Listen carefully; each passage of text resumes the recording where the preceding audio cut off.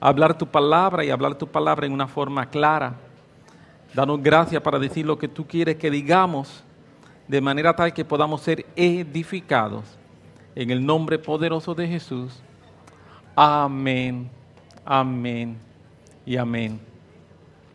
El viernes comencé a hablar sobre un tema del que he hablado en el pasado. Es el tema de la adoración. Y quisiera hoy continuar hablando acerca del mismo tema. Y a manera de introducción, el viernes hice 3 preguntas que la utilicé durante toda la enseñanza.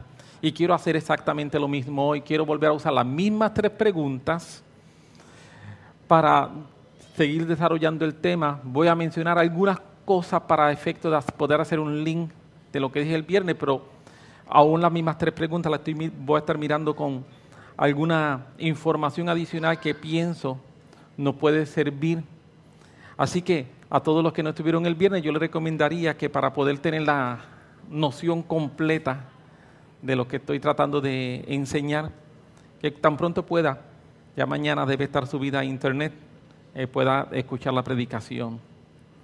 Las 3 preguntas que hice son: la primera, ¿Dios necesita ser adorado? La segunda pregunta es: ¿quién se beneficia de la adoración? Y la tercera, ¿en qué consiste la importancia de la adoración? Así que, como mencioné, voy a tratar de seguir precisamente las 3 preguntas como si fuera un bosquejo en lo que quiero compartir. Y la primera, ¿Dios necesita ser adorado? Permíteme contestar de una manera enfática diciendo no. Dios no necesita ser adorado. Dios no es más Dios si yo lo adoro, pero tampoco es menos Dios si yo no lo adoro. Él simplemente es Dios. Él es el Dios todopoderoso. Él es el Dios que no cambia. Él es el Dios que es el mismo ayer, hoy y por siempre. Por esa razón, Dios no necesita ser adorado. Él no es un Dios egocéntrico que necesita que le estén diciendo lo bueno, lo maravilloso, lo extraordinario, poderoso y grandioso que Él es. ¿Sabes que hay gente que necesitan que le estén diciendo que bien lo hiciste? Si no, dicen, ay, nadie me reconoce. Cuando normalmente las personas que normalmente dicen que nadie lo reconoce, según dicen los estudiosos, y si vamos a aplicar también Biblia, la Biblia dice que cuando tú haces lo que tienes que hacer, siervo inútil eres. Aleluya, yo sé que eso duele, pero eso es Biblia. Pero cuando las personas necesitan que le estén diciendo y que le estén recordando, y eso es psicología moderna y eso se utiliza mucho en lo que son las empresas, porque es que estamos llenos de una generación que está tan y tan falto de tener una convicción de saber quién yo soy. Entonces necesito que me estén dando palmaditas. Pero cuando yo sé quién yo soy, yo no necesito palmaditas de nadie. Dios sabe quién Él es. Él no necesita que le estén diciendo, qué grande tú eres, qué bueno tú eres, para Él sentirse, ay, ahora siento que soy Dios completo. Porque si no me adoran me siento como un Dios incompleto y yo necesito que me adoren porque es que yo tengo No. Dios, repito, no es un Dios egocéntrico que necesita que le estén diciendo lo bueno, lo maravilloso, lo extraordinario, poderoso y grandioso que Él es. Tampoco es un Dios inseguro. Tampoco es un Dios inseguro que necesita que otros estén alabándolo por causa de su baja autoestima. Dios no está en ninguno de esos 2 extremos, ni es egocéntrico, ni es inseguro. Entonces, si Edwin, tú me estás diciendo que Dios no necesita ser adorado, ¿por qué la Biblia dice que Dios anda buscando adoradores? Permíteme decir y precisamente enfatizar y notar que Dios anda buscando adoradores, no adoración. Aleluya. La Biblia lo que dice es que Dios anda buscando adoradores. La Biblia no dice que Dios anda buscando adoración, sino Él anda buscando personas, Él anda buscando gente que tienen una característica especiales o una característica específica, y esa característica especial, esa característica específica es una característica donde son personas que se han enamorado de Él.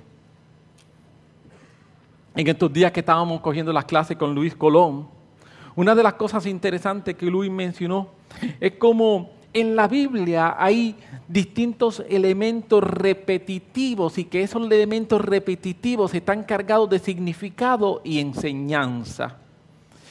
Y uno de esos elementos repetitivos que están en la Biblia, que están cargados de significado y enseñanza, es el encuentro de un hombre, una mujer, en un pozo.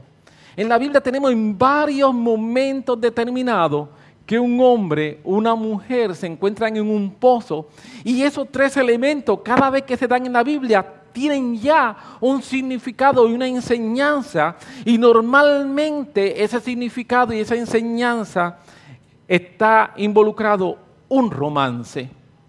Es interesante que la enseñanza más extraordinaria de Jesús sobre adoración, y precisamente cuando Él dice que Dios anda buscando adoradores que la adoren en espíritu y en verdad, es un encuentro entre un hombre, Jesús, una mujer, la samaritana, en un pozo, el pozo de Jacob. Y en este pasaje donde tenemos ese encuentro, y que normalmente en la Biblia ese encuentro son un encuentro de romance, donde surge la enseñanza de la adoración.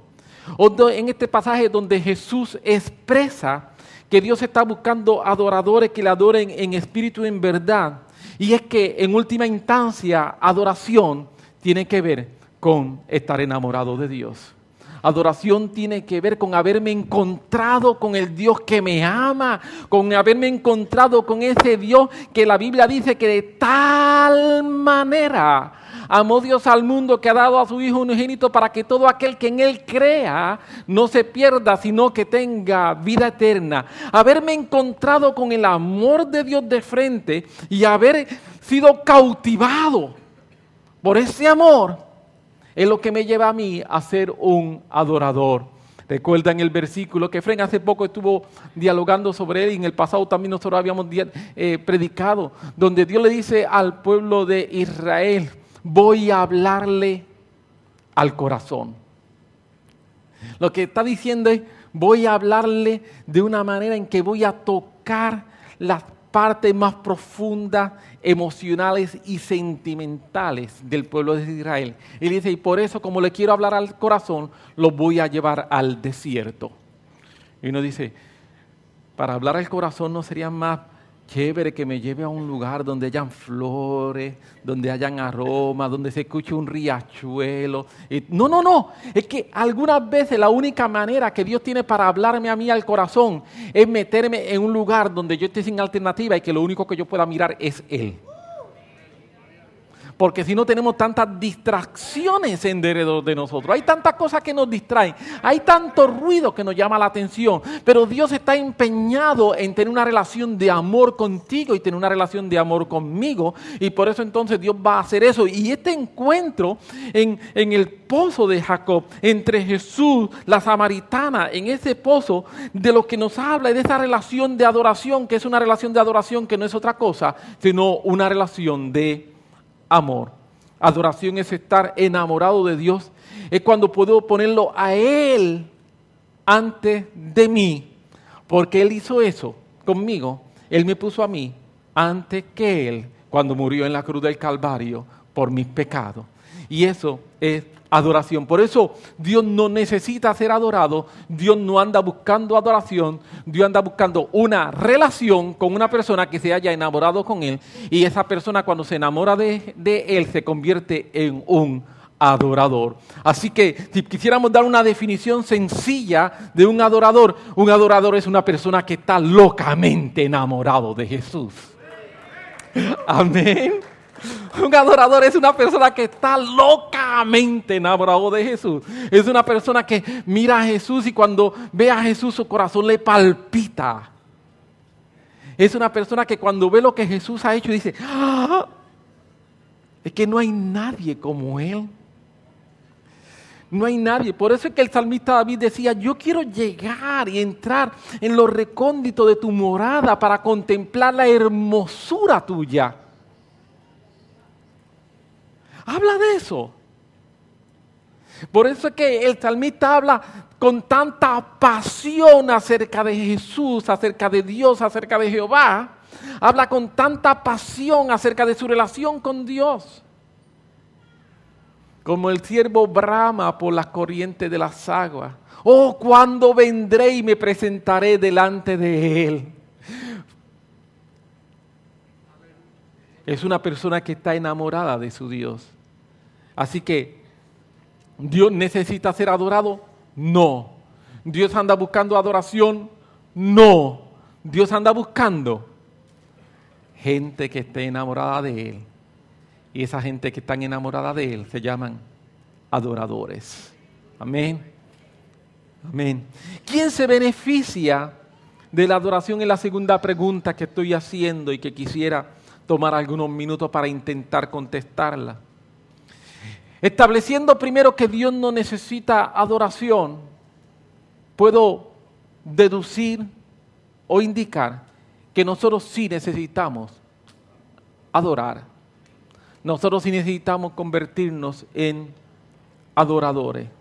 La necesidad de la adoración reside en la criatura, no en el Creador. Es la criatura la que necesita estar involucrada en el tema de la adoración. Podemos decir que adoración es un lenguaje celestial. Quizás por esto el Salmo 100, versículo 4, nos dice: entrad por sus puertas con acción de gracia, por sus atrios con alabanza, alabadle, bendecid su nombre. El Salmo 100, versículo 4 nos está exhortando de que cuando nos acerquemos al Señor, desde que estamos llegando por las puertas, desde el punto más lejano y según vamos caminando a los puntos más cercanos, que nosotros entremos con acción de gracia, con alabanza, con bendición hacia el Dios que ha sido bueno, hacia el Dios que es todopoderoso y que nos ayuda siempre. Por otro lado, la Biblia nos exhorta a levantar las manos. Nair hablaba esta mañana acerca de la necesidad y la exhortación de la Biblia de levantar las manos. Permíteme leer 2 versículos para tratar de explicarlo y hablar acerca de la importancia que tiene levantar las manos. Algunas veces nosotros podemos pensar que levantar las manos simplemente es algo ritual y algo que nosotros hacemos. Permíteme decirte que no. Permíteme decirte que en el proceso de levantar las manos hay un poder espiritual escondido y que aquellas personas que no lo practican están rehusando ese poder. Lo voy a decir una vez más. Permíteme decirte que en levantar las manos hay un poder espiritual escondido y que las personas que no lo practican están rehusando ese poder. Hay alguna gente que dice: ay, es que yo no sé por qué tengo que levantar las manos y yo, porque la Biblia lo dice. Aleluya. Salmo 28, versículo 2. Escribe el salmista de la siguiente manera: escucha la voz de mi súplica cuando te pido auxilio. Escucha la voz de mi súplica cuando te pido auxilio. Cuando levanto mis manos hacia el lugar santísimo de tu santuario. La costumbre no era levantar las manos en el santuario, esto no es lo que la Biblia enseña, era levantar las manos hacia el santuario.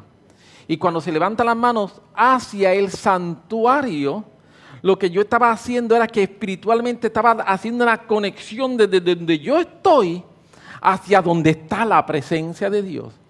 Y esa práctica de levantar las manos al santuario, hacia el santuario, era una práctica común en el pueblo de Israel. ¿Recuerdan el momento en el que Moisés está en un monte y la Biblia dice que Israel está en guerra contra sus enemigos y hay una batalla. Y Moisés sube al monte y cuando Moisés sube al monte, Moisés levanta sus manos hacia el santuario. Y cuando Moisés levanta sus manos hacia el santuario, dice la Biblia que en la batalla Israel está prevaleciendo. Pero la batalla siguió y dura más de lo que quizás Moisés pensaba que iba a durar. Y llega el momento en que Moisés se empieza a cansar. Y cuando Moisés se empieza a cansar de sus manos estar hacia arriba, si usted está 10, 15 minutos con sus manos así, usted también va a sentir que sus manos se cansan. Eso es normal, está bien, eso no es pecado, eso es normal. Es que somos seres humanos y lo que es la gravedad, la presión sanguínea, etcétera, nos va a empezar a cansar las manos. Así que Moisés empezó a cansarse. Habían pasado, qué sé yo, algunos, no sé, 15, 20 minutos, media hora, no sé, la Biblia no nos dice. Pero él empezó a cansarse sus manos y cuando empezó a cansar sus manos, empezó a bajar sus manos. Y cuando empezó a bajar sus manos, lo que ocurrió es que el ejército enemigo empieza a batallar y empieza a ganarle al pueblo de Israel. Pero entonces Moisés, cuando ve eso, hace un poco de fuerza y levanta sus manos y de nuevo el ejército de Israel empieza a ganarle al ejército enemigo. Pero sus manos se empiezan a cansar y la Biblia dice que cada vez que Moisés bajaba sus manos, el enemigo estaba ganando y cada vez que Moisés levantaba sus manos, Israel está ganando. Así que viene Aarón y traen dos personas y sientan a Moisés y Moisés está sentado y uno se puso a su derecha, otro se puso a su izquierda y cuando se pone uno a su derecha y uno a su izquierda le levanta las manos y cuando levanta las manos entonces el hecho de que Moisés tenía sus manos levantadas porque en su corazón él tenía sus manos levantadas, pero físicamente no, y hacía falta para esa conexión no solamente la acción del corazón, sino hacía falta también la evidencia física. Y cuando levantaron sus manos, entonces dice la Biblia que el ejército de Israel empezó a prevalecer, y cuando prevalecieron lograron derrotar al ejército enemigo. ¿Había poder o no había poder en el acto de levantar las manos? ¿No era simple y sencillamente algo simbólico?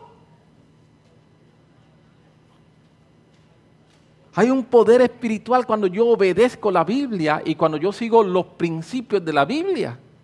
Amén. Amén. Escucha Salmo 134, versículos 2 y 3. Alzad vuestras manos al santuario y bendecid a Jehová. Ese es el versículo 2. Versículo 3. El versículo 2 es lo que yo hago. Yo levanto mis manos al santuario, o sea, hacia el santuario. Es direccional, esa preposición es una preposición direccional. Levanto mis manos hacia el santuario y bendigo a Jehová. Ese es versículo 2. Versículo 3 dice lo que hace Jehová cuando yo hago lo que dice el versículo 2. Cuando yo levanto mis manos hacia el santuario, yo levanto mis manos y lo bendigo a Él, dice la Biblia, desde Sión te bendiga Jehová, el cual ha hecho los cielos y la tierra. Como consecuencia de que yo levanto mis manos para bendecirlo a Él hacia el santuario, eso es lo que está el versículo 2. El versículo 3 dice que el resultado de mi acción en fe, de levantar mis manos hacia Él, es que desde Sión, o en otras palabras, en Sión, ¿quién estaba? Estaba el santuario en Sión. En esta época que se está hablando históricamente, en Sión, ¿quién está? Es el santuario. Dice, desde Sión, desde el santuario, entonces Jehová te bendiga a ti. Tú levantas tus manos hacia el santuario, bendecita a Jehová, desde Sión te bendiga Jehová, el cual ha hecho los cielos y la tierra. Así que, ¿quién es beneficiado en el proceso de adoración? Permíteme decirte que en el proceso de adoración, los beneficiados somos nosotros, la criatura. Adoración es una manera en que la criatura, tú, yo, nos conectamos con la fuente inagotable de vida del Creador. Es en la medida en que yo adoro, es en la medida en que yo adoro al Señor con todo lo que yo soy, que la naturaleza del Creador fluye hacia mí. Adoración es un arma potente que tú y yo tenemos. En medio de la adversidad somos llamados a adorar. Me gusta la declaración que encontramos en Isaías capítulo 60, versículo 18, donde el profeta Isaías dice: nunca más se oirá en tu tierra violencia. Está hablando proféticamente de algo que va a pasar con Israel. Está ubicando a Israel en el futuro. Algo que aún no ha ocurrido, dicho sea de paso. Está en un futuro aún por cumplirse. Nunca más se oirá en tu tierra violencia, destrucción, ni quebrantamiento en tu territorio, sino que a tus muros llamará salvación y a tus puertas alabanza. Salvación y alabanza desde la perspectiva de Dios, desde la perspectiva profética de Dios.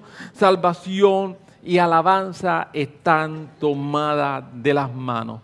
Podríamos decir en una expresión popular que son dos caras de la misma moneda. Es imposible hablar de salvación sin hablar de alabanza. Y solamente podrán dar una verdadera alabanza a los que han experimentado salvación. Amén. Porque alabanza es el resultado de mi salvación.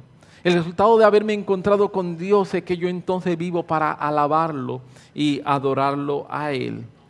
Pero yo soy beneficiado cuando adoro, porque cuando yo adoro es la forma en que yo me conecto con el cielo. Mencionaba el viernes, y permíteme volver a mencionarlo hoy, que la Biblia dice que Dios ha puesto dentro de mí un río de agua viva. Amén.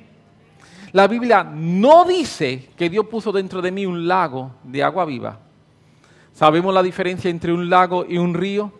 En el lago hay agua y yo vengo y sabemos que físicamente el agua va cambiando porque se evapora y hay otra agua, pero es agua que está estancada. Es agua que no está en movimiento. Pero un río es agua en movimiento. Lo que significa es que si el río no está continuamente recibiendo agua, el río se seca. Para que el río no se seque, sino que el río se mantenga fluyendo con agua, el río tiene que estar conectado a una fuente de donde surge agua, y que esa fuente donde surge agua esté alimentando el río para que el río no se seque.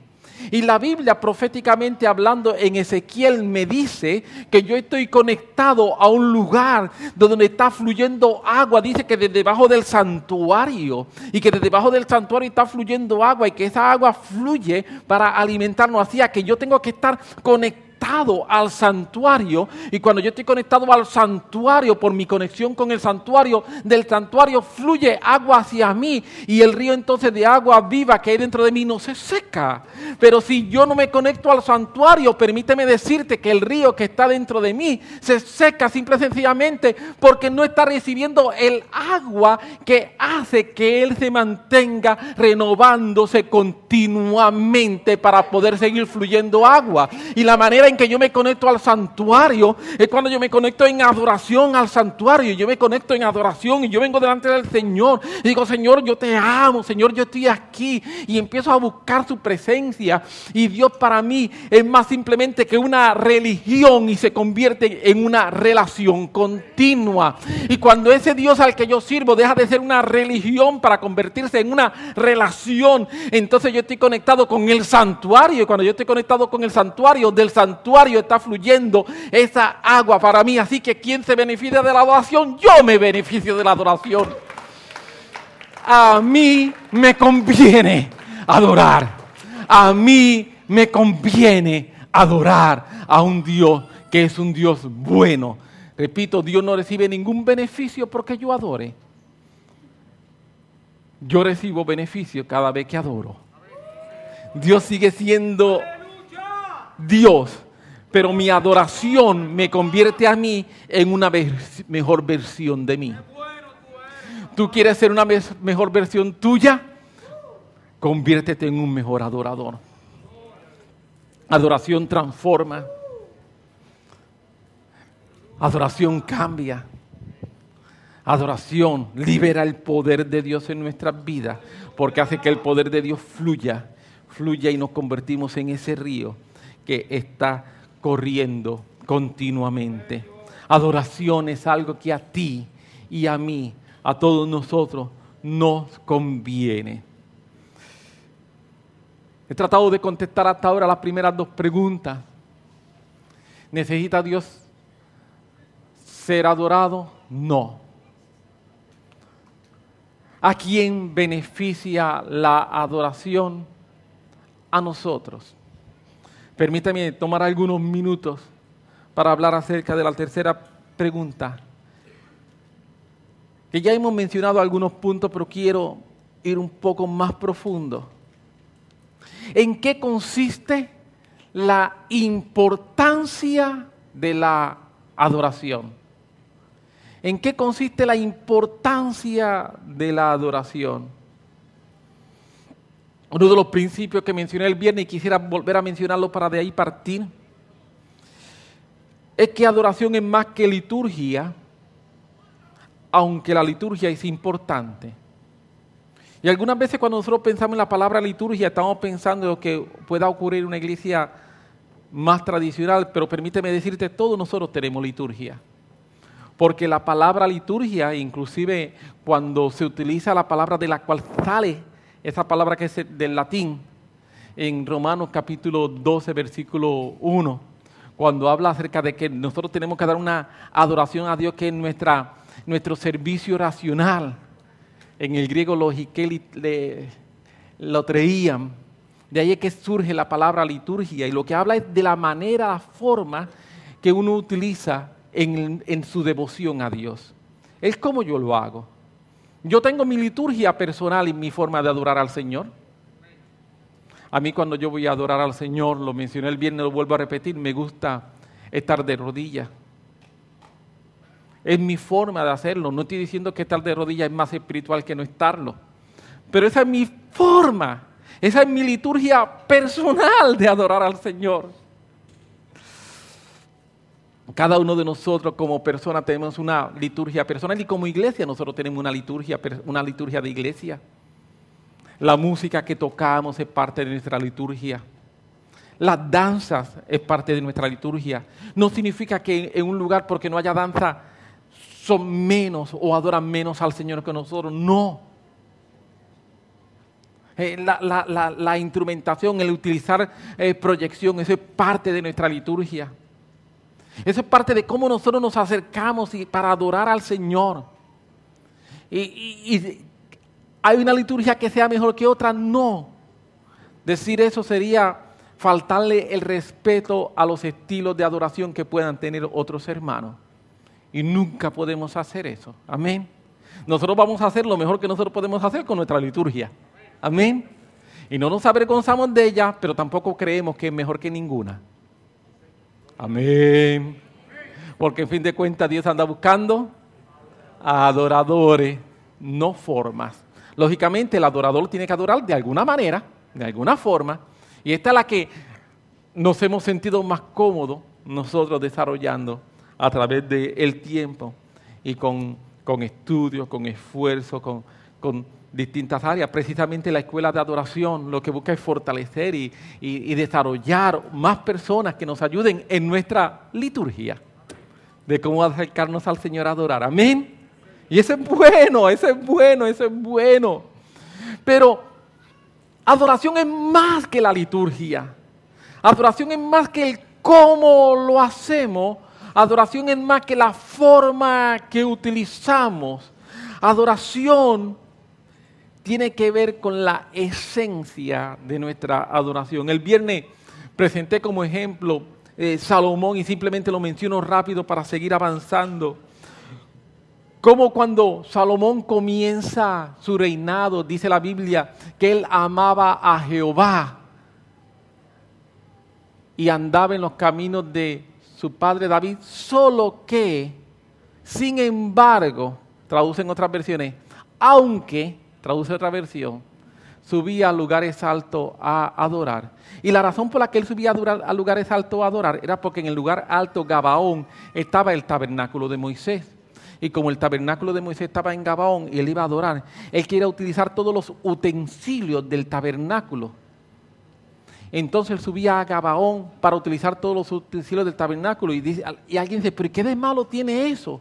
¿Por qué si él iba a adorar en el tabernáculo de Moisés, por qué la Biblia dice que él amaba a Jehová, aunque, sin embargo, no obstante, se iba a Gabaón a adorar? La razón es la siguiente. En Gabaón estaban los utensilios de adoración, pero no estaba el arca del pacto, no estaba la presencia de Dios. Así que él estaba yendo a adorar en un lugar donde habían todos los utensilios, donde había toda la liturgia, pero no había presencia.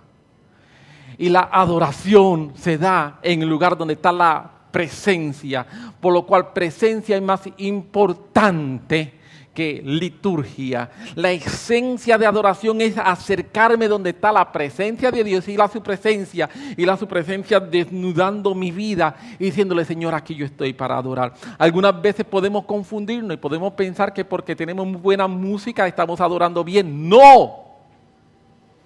Podemos pensar que porque las danzas han practicado estamos haciendo bien nuestra adoración. ¡No! ¡No! Adoración es mucho más que eso. Adoración tiene que ver con lo que está pasando dentro, tiene que ver con nuestro corazón, tiene que ver con nuestro encuentro con el Señor personal. Adoración tiene que ver con nuestra entrega. Yo quiero decirte que adoración es mucho más que forma, que manera de hacer cosas. Permíteme compartir otra historia contigo hoy. La misma está en 1 Samuel capítulo 4, no voy a leerla, pero está ahí, voy a narrarla brevemente. Es una historia triste, pero es una historia con una gran enseñanza. Empezamos la historia en el contexto con que Dios está molesto. Dios está molesto. Está molesto con el pueblo, está molesto con Elí, el sacerdote. Está molesto con los hijos de Elí por sus formas de ser. Dios está molesto. Y en ese proceso, el pueblo de Israel estaba acostumbrado, porque era lo que habían visto en toda su historia, que cada vez que enfrentaban guerra y tenían problemas, lo que tenían que hacer era traer el arca. Y cuando traían el arca, inmediatamente las cosas cambiaban. Israel obtenía victoria. Así que llegó el momento en que voy a decirlo de la siguiente manera, se malacostumbraron. Es como si llegara el momento en que usaron el arca como un amuleto, perdiendo el verdadero significado de la misma. Se olvidaron que la presencia de Dios es el resultado de un verdadero arrepentimiento y una sincera humillación. Así que van a enfrentar a sus enemigos, y esta vez cuando van a enfrentar a sus enemigos hicieron lo mismo que normalmente hacían. La primera vez que enfrentan a sus enemigos hay un momento de derrota y dicen, pues hay derrota, vamos a sacar nuestra arma secreta, vamos a sacar el arca. Y ellos van a sacar su arma secreta, van a sacar el arca y dicen, ahora sí. Y hicieron lo que normalmente hacía, sonaron bocina, gritaron, brincaron, declararon, hicieron todas las cosas que muchas veces nosotros cuando vamos a distintos lugares en actividades cristianas podemos ver que se hacen. Había declaración, había grito, había bocina, había chofar, había todas las cosas. ¡Ah! Ahora sí, Dios nos va a dar la victoria. Ya sacamos el arca y ahora que sacamos el arca estamos aquí contentos. Y hubo toda una explosión emocional humana. Toda una explosión emocional humana.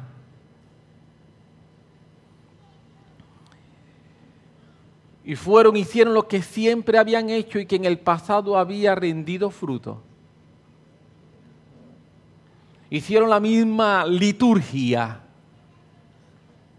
Hicieron la misma forma. Si queremos decirlo de esta manera, cantaron las mismas canciones donde en el pasado habían visto el Espíritu de Dios moverse. Hicieron las mismas danzas donde en el pasado el Espíritu de Dios se ha movido poderosamente. Se hicieron las mismas declaraciones y proclamaciones donde hemos visto a Dios moverse. Ellos hicieron la misma liturgia. Hicieron lo mismo que estaban acostumbrados a hacer. Pero nos dice la Biblia, cayeron vencidos ante el enemigo. ¿Por qué cayeron vencidos ante el enemigo? Porque quiero decirte que cometieron el error de creer que la liturgia sería suficiente para obtener el favor de Dios, pero no había humillación, no había sinceridad y no había búsqueda dentro de ello. Así que adoración sin humillación es ruido. Aleluya. Lo voy a repetir. Adoración sin humillación es ruido. No sé cuánto han escuchado lo que hemos dicho en el pasado y lo voy a repetir una vez más. Si yo cojo una persona que se ha arrepentido, lo llevo a las aguas, lo bautizo, lo que espiritualmente está pasando es que cuando yo lo estoy hundiendo en las aguas, se está declarando, se está proclamando y ocurre un milagro, espiritualmente hablando. Estamos hablando de que la persona muere a su antigua vida y cuando lo saco de las aguas, nace a una vida nueva. Amén. Pero si yo cojo a una persona no arrepentida, la llevo a las mismas aguas, hago la misma oración, cantamos los mismos cánticos, hacemos la misma declaración, lo que ocurre es lo siguiente: cojo un pecador, lo meto en el agua seco y saco un pecador mojado. No hubo ningún cambio a nivel espiritual. ¿Me estoy logrando explicar? No pasó nada. Simplemente estaba seco y ahora está mojado. Pero espiritualmente no pasó nada. Eso mismo pasa cuando hay adoración sin humillación. Cuando hay adoración sin arrepentimiento, lo que tenemos es ruido. Ruido. Puede parecer que es lo mismo, pero no es lo mismo. La adoración tiene que tener como ingrediente humillación, entrega y pasión para que verdaderamente sea adoración. Hay momentos en que nos acercamos a Dios buscando simplemente su beneficio. Y cuando yo me acerco a Dios simplemente buscando su beneficio, permíteme decirte, eso no es que esté mal, pero cuando lo hago simplemente buscando su beneficio, eso no es adoración. Entonces, cuando Dios no hace las cosas como nosotros queremos que las haga, nos sentimos frustrados. Dios no me contestó, Dios no me hace caso, no le importo a Dios. Y no es que Dios no me contesta, no es que no me hace caso, no es que no le importa, es que Dios me está llevando al desierto para poderme hablar al corazón. Amén. Es que Dios me está llevando al desierto para poderme hablar al corazón. Porque estoy en un lugar donde estoy pendiente simple y sencillamente a los panes y los peces y no estoy pendiente al mi Dios que es el que hace milagros para que los panes y los peces se multipliquen.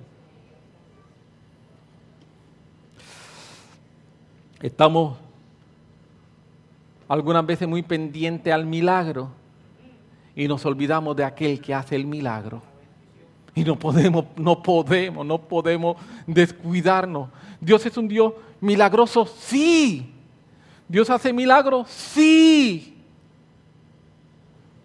Es cierto que Él trae beneficio para los que le buscan, sí. Pero ¿es para quiénes? Para los que le buscan. No para los que están buscando el beneficio, sino para los que le están buscando a Él. Cuando yo lo busco a Él, voy a obtener sus beneficios. Cuando busco los sus beneficios, no obtengo nada. Lo voy a repetir. Cuando lo busco a Él, obtengo sus beneficios. Cuando busco sus beneficios, nada. Absolutamente nada. Creo que somos culpables de haber creado una generación que practica un evangelio un poco egoísta. Somos culpables de haber creado una generación que practica un evangelio muy basado en el yo. Y si yo me siento bien, sirvo a Dios. Si está de acuerdo con mis pensamientos, sirvo a Dios. Si está de acuerdo con lo que yo creo, sirvo a Dios. Si las cosas no se ponen mal, sirvo a Dios. Pero cuando el evangelio se pone un poquito exigente, uno dice, espérate, con calma. No. Ay. Hemos creado, repito, una generación que tenemos un evangelio muy egoísta, muy centrado en nosotros. Es como si el centro del cielo, en vez de ser Cristo, fuera yo. Y permíteme decirnos, nosotros no somos el centro del cielo. El centro del cielo tiene simplemente un rey y hay un trono. Y es del Dios Todopoderoso, del Rey de Reyes, del Señor de Señores. Amén. Amén. Dale un aplauso a Él que se lo merece, sí. ¡Aleluya! Él es poderoso, Él es bueno, Él es Dios santo. Aleluya, aleluya, aleluya, aleluya. La adoración es importante, claro que es importante. La adoración es importante porque cuando yo adoro correctamente me pone a mí en una posición correcta y adecuada en mi relación con Dios. Una de las instrucciones que nosotros encontramos en el libro de Levítico, el libro de Levítico en el Antiguo Testamento es un libro por excelencia del tema de adoración. Habla mucho de lo que es la liturgia, pero es un libro rico, riquísimo, en principios que tienen que ver con lo que es acercarse a Dios con dignidad, acercarse a Dios con respeto, acercarse a Dios correctamente, acercarse a Dios con santidad. No acercarse a Dios como, aquí yo estoy. El profeta Malaquías lo diría, acércate así a tu rey. Acércate hacia tu rey. No, Dios es un Dios que es amor, sí. Dios es un Dios que me dice que me acerque confiadamente, sí. Dios es un Dios que me dice que me acerque ante Él, sí. Pero me está pidiendo que me acerque con un corazón contrito y humillado. Que no me acerque en una forma arrogante. Y que no me acerque en una forma donde estoy retando su autoridad. No. Eso es muy peligroso. Y Levítico nos está hablando acerca de la responsabilidad que los sacerdotes tenían de mantener el fuego encendido para que no se apagara. Nos dice, el sacerdote tiene que mantener el fuego encendido para que no se apague. Dice, una de las instrucciones que se daba a los sacerdotes era que todos los días tenían que ir a buscar leña para mantener el fuego encendido. Proverbios 26:20 dice que sin leña se apaga el fuego. Sin leña se apaga el fuego, dice Proverbios 26:20. Y la instrucción que Levítico le está dando a los sacerdotes, todos los días, en la mañana, pongan fuego sobre el altar para que el fuego no se apague, porque si el fuego se apaga, se dejan de consumir los holocaustos, y si se dejan de consumir los holocaustos, la adoración no llega al cielo.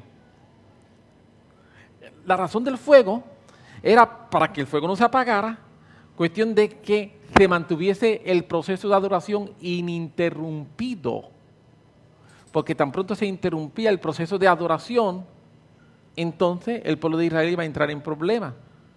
El pueblo de Israel está en el desierto, está en sus 40 días, en 40 años, en el desierto. Es en ese proceso cuando Dios le habla acerca de construir el tabernáculo. Y es en ese tiempo que están en el desierto cuando Dios le dice que tienen que buscar leña todos los días. ¿Me está siguiendo? En ese tiempo, cuando están en el desierto, que Dios le está diciendo que tienen que buscar leña todos los días para que el fuego no se apague. La pregunta que quisiera hacernos a cada uno de nosotros personas inteligentísimas que somos, especialmente ustedes que son más inteligentes que yo. ¿Dónde el pueblo de Israel en el desierto conseguía leña todos los días?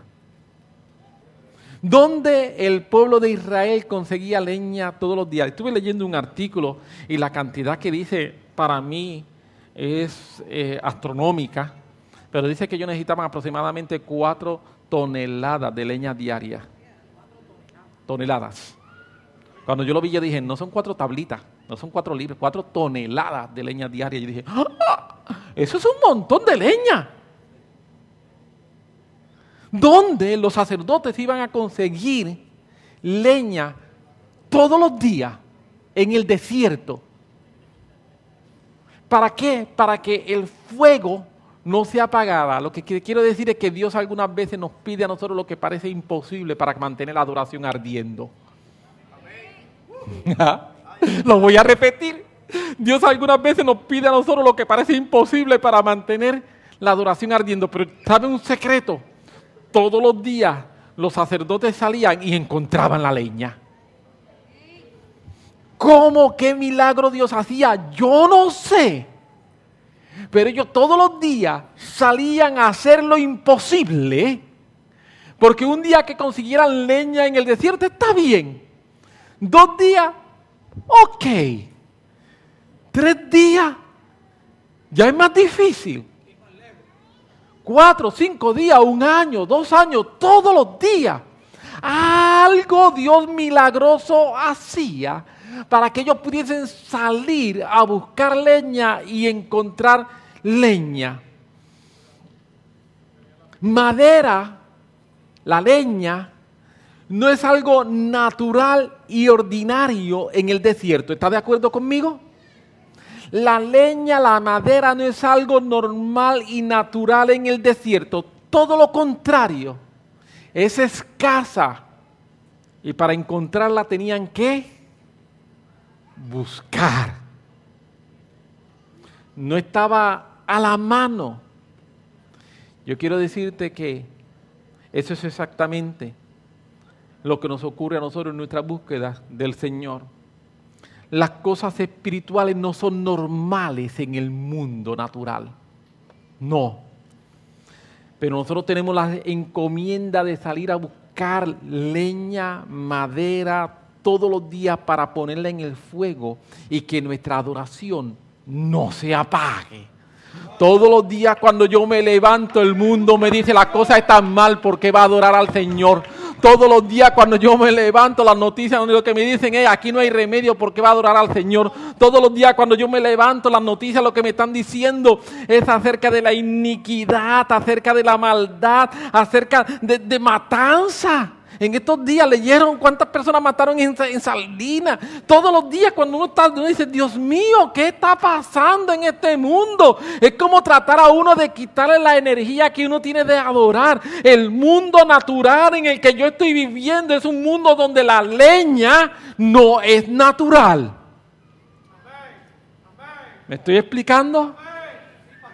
La leña para mantener la adoración prendida no se encuentra, pero si yo de la misma manera que los sacerdotes en este tiempo en el desierto salían todos los días a buscar leña para tener leña, para mantener el sacrificio, el fuego encendido y que el sacrificio de adoración subiera al cielo. Todos los días ellos lo hacían y salían en fe. Hoy yo salgo en fe creyendo que voy a estar caminando y me voy a encontrar con leña. Yo salgo en fe creyendo que algo va a pasar. No importa que lo que estoy viendo es desierto, que no importa que lo que estoy viendo es árido, no importa que lo que estoy viendo es simplemente sol, no importa. Yo creo.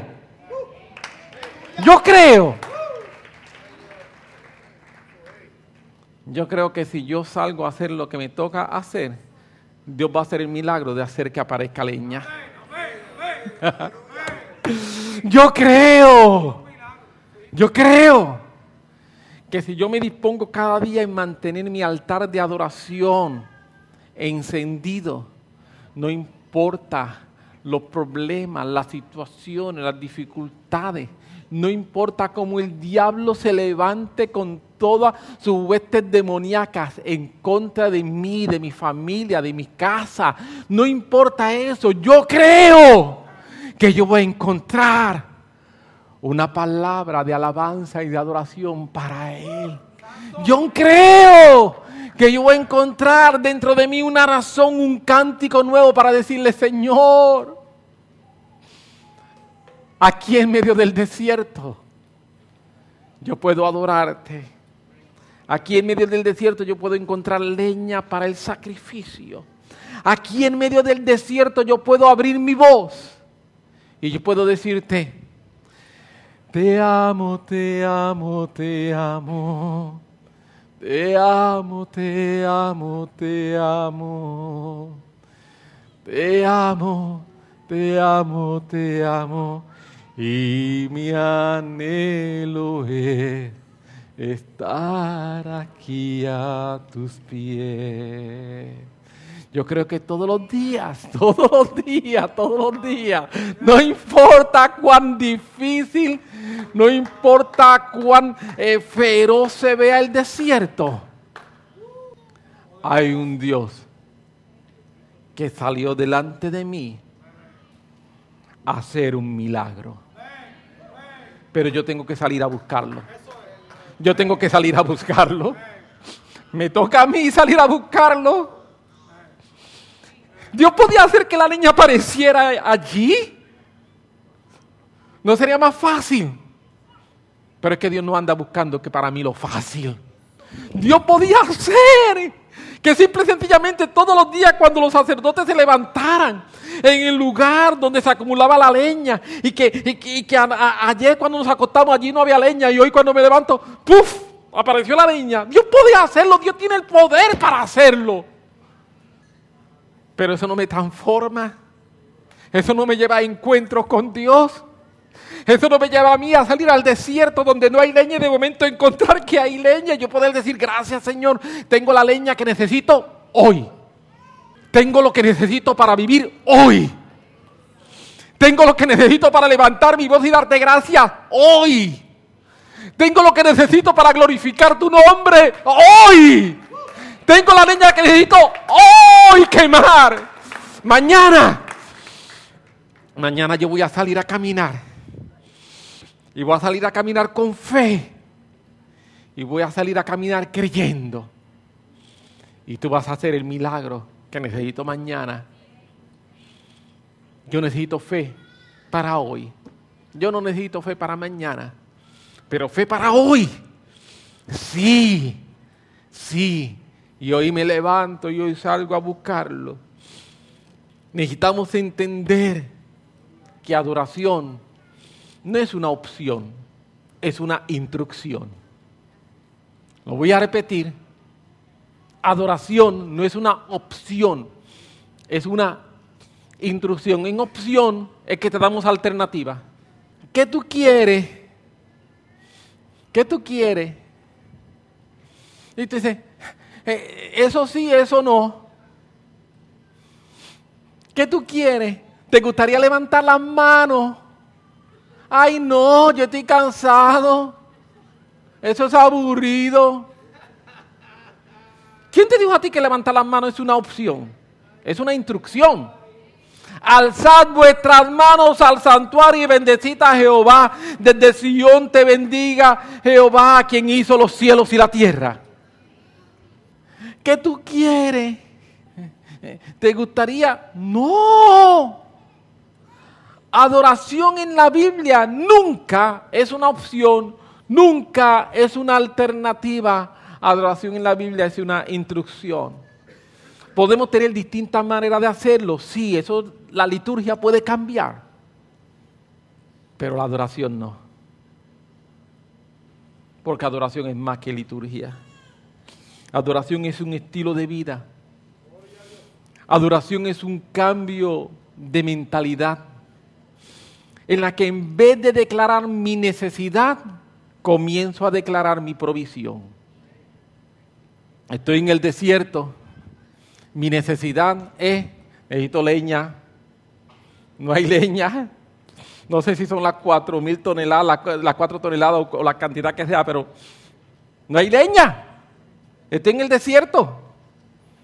Y la última vez que salí, cogí todo lo que había. Y miré y no quedaba nada más.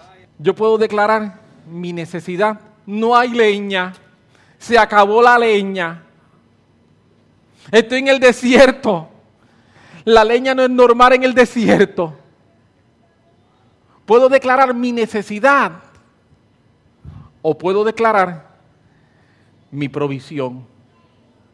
Voy a salir a buscar leña donde no hay, porque Dios hace que aparezca, porque Dios es el que hace un río en medio del sequedal. Amén. Dios es el que hace río en el desierto. Y como Él es así, no voy a declarar mi necesidad, voy a declarar mi provisión. Mi provisión es que salí a buscar leña. Y cuando salgo a buscar leña, por causa de que estoy declarando mi provisión, porque mi mentalidad cambió. Ahora mi mentalidad es la mentalidad de Dios que va a proveer para mi necesidad. Yo puedo adorar, aun cuando no tenga. Y puedo ir para el camino diciendo, salí del desierto y voy y no hay leña. Y voy diciendo, voy a encontrar leña. Dios hace leña. Dios va a hablar y Dios va a decir leña, y cuando Dios diga leña, la leña va a aparecer, y yo voy así, lo que voy es arena, arena, arena, arena, arena, y el diablo viene y me ataca, y el diablo te dice, leña, arena, lo que hay. Yo digo, tú ves arena, yo cierro mis ojos y veo leña. Tú ves arena, pero cuando yo cierro mis ojos, puedo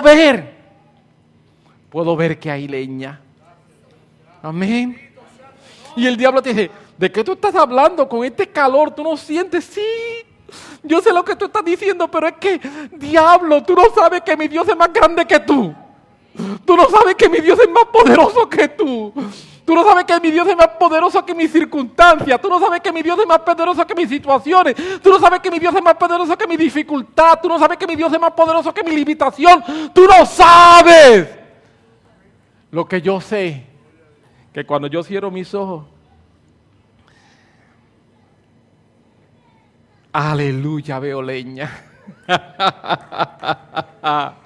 Levanto mis manos al cielo, me conecto, y cuando me conecto, levanto mis manos al santuario, y cuando me conecto al santuario, aleluya, aleluya, aleluya, puedo ver lo que antes no podía ver. Cuando no estaba conectado, estaba ciego. Cuando no estaba conectado, estaba ciego. Pero ahora que me conecté, mi fe empieza a crecer, mi fe empieza a fortalecerse. Y no es que estoy viviendo en una ilusión, no. No es una ilusión. No es que me estoy autoengañando, no. No. Estoy declarando una palabra. Estoy declarando una palabra porque mi mentalidad está cambiando. Tengo una mentalidad donde puedo declarar mi provisión en vez de declarar mi necesidad. Es un aprender a hablar mirando mi mañana, sabiendo que mi provisión está de camino. Mi provisión salió. Ya mi provisión salió. Simplemente estoy esperando que el delivery day, estoy esperando. Pero ya salió. Yo mandé hace poco a comprar unas cosas en Amazon y tan pronto las envié a comprar, recibo una notificación. La notificación recibo indicándome, estamos confirmando que ya salió. Así que, y me dice la fecha en que va a llegar. Así que yo estoy esperando. Y cuando llega, recibo una notificación, ¡tac! Dice, su orden está lista para pasar a recogerla al correo. ¿Sabe lo que yo tengo que hacer? Si me quedo que llegue a casa, no va a llegar. Ya la orden fue, la provisión ya fue enviada, pero yo tengo que llegar a buscarla. Yo quiero decirte, tenemos que salir todos los días al desierto a buscar la madera, porque ya la provisión fue dada, pero yo necesito salir a buscarla todos los días. Es un acto de fe, es un acto en el que yo creo que Dios está haciendo milagros, y eso es mi adoración. Termino para tener un momento de orar. Quisiera tener un momento de orar, y si Ángelo y Nair pueden subir por acá arriba, quisiera que se vayan preparando. Te adoro, Dios. Quiero ir terminando con Hebreos capítulo 13, versículo 15. Es un versículo que también hemos hablado muchas veces cuando hablamos acerca del tema de adoración. Quiero saborearlo. Así que ofrezcamos siempre. Enfatizo esa palabra. Algunas veces nuestro problema es que nuestra adoración no es siempre. Queremos tener una extraordinaria vida de oración algunas veces. Queremos tener una extraordinaria vida de adoración los domingos en la mañana. Queremos tener una extraordinaria vida de adoración cuando lo siento. Pero si no lo siento, no. Así pues, ofrezcamos siempre a Dios por medio de Él, y ese por medio de Él está hablando de Jesucristo en el contexto. Sacrificio de alabanza. Y la expresión de sacrificio de alabanza creo que está puesta ahí adrede. No simplemente dice que ofrezcamos a Dios siempre alabanzas, sino dice que ofrezcamos a Dios siempre sacrificio de alabanza. Y lo que quiere decir el autor es que hay muchas veces en nuestra vida que alabar vamos a tener que hacer fuerza. Hay muchas veces en nuestra vida que alabar no va a salir tan y tan fácil. Porque cuando te dan una noticia y te dicen, muchacho, te dieron un aumento de sueldo, te van a aumentar $500 mensuales. Y tú dices, ¡aleluya! Ahí cualquiera alaba. Cuando te dan una noticia, si estabas esperando ver cómo salías en un examen y no estaba muy seguro, y cuando ve la noticia, dice, sacaste 100, y dice, ¡ah! Se equivocó el profesor, pero no hay problema. ¡Aleluya! Pero cuando la noticia es que el examen que estaba esperando salió positivo,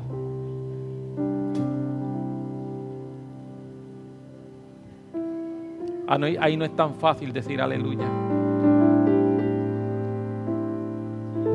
Cuando la noticia es que por causa de la promesa, no del Señor, ¿verdad? La promesa de acá de los hombres, de la ley, hay que reducir personal, y tú estás dentro de la lista de los que van a reducir. No es tan fácil decir aleluya. Cuando te dicen,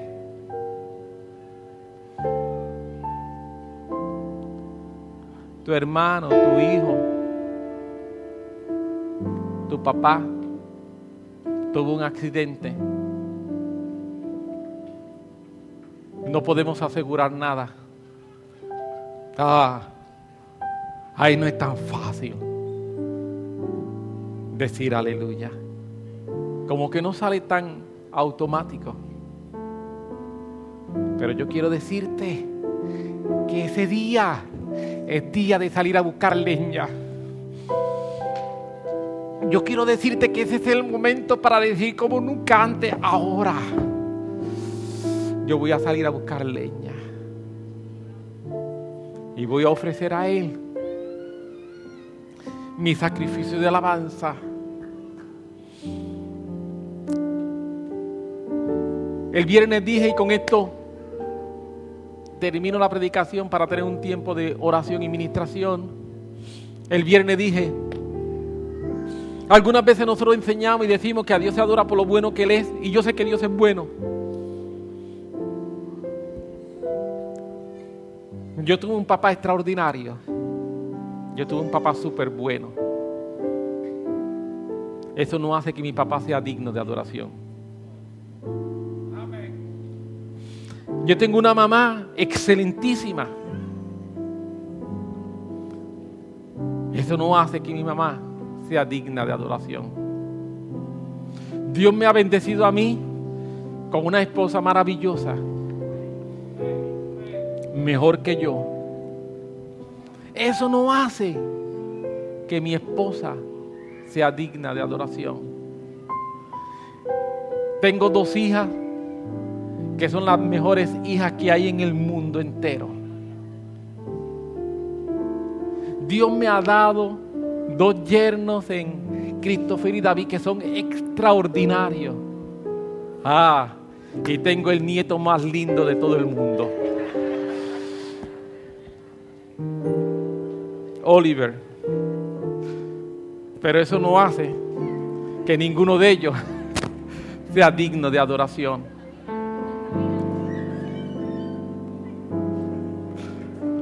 ¿Me estoy explicando?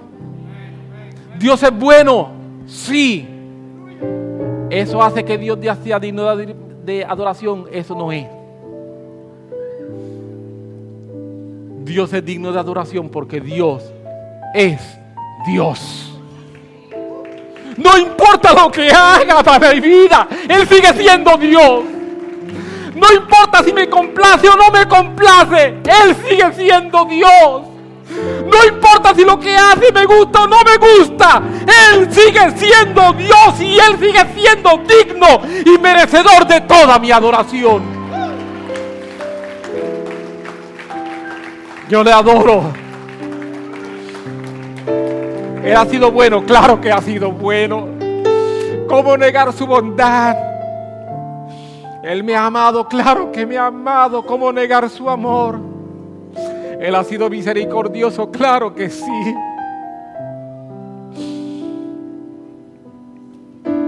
Pero yo te adoro porque tú eres Dios. Te pones sobre tus pies un momento.